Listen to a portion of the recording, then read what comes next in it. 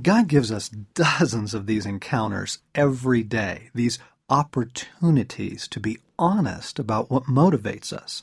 What we do with them is up to us. This is how God honors us. When God created each of us, He gave us a will and that beautiful and mysterious inner life we call the soul.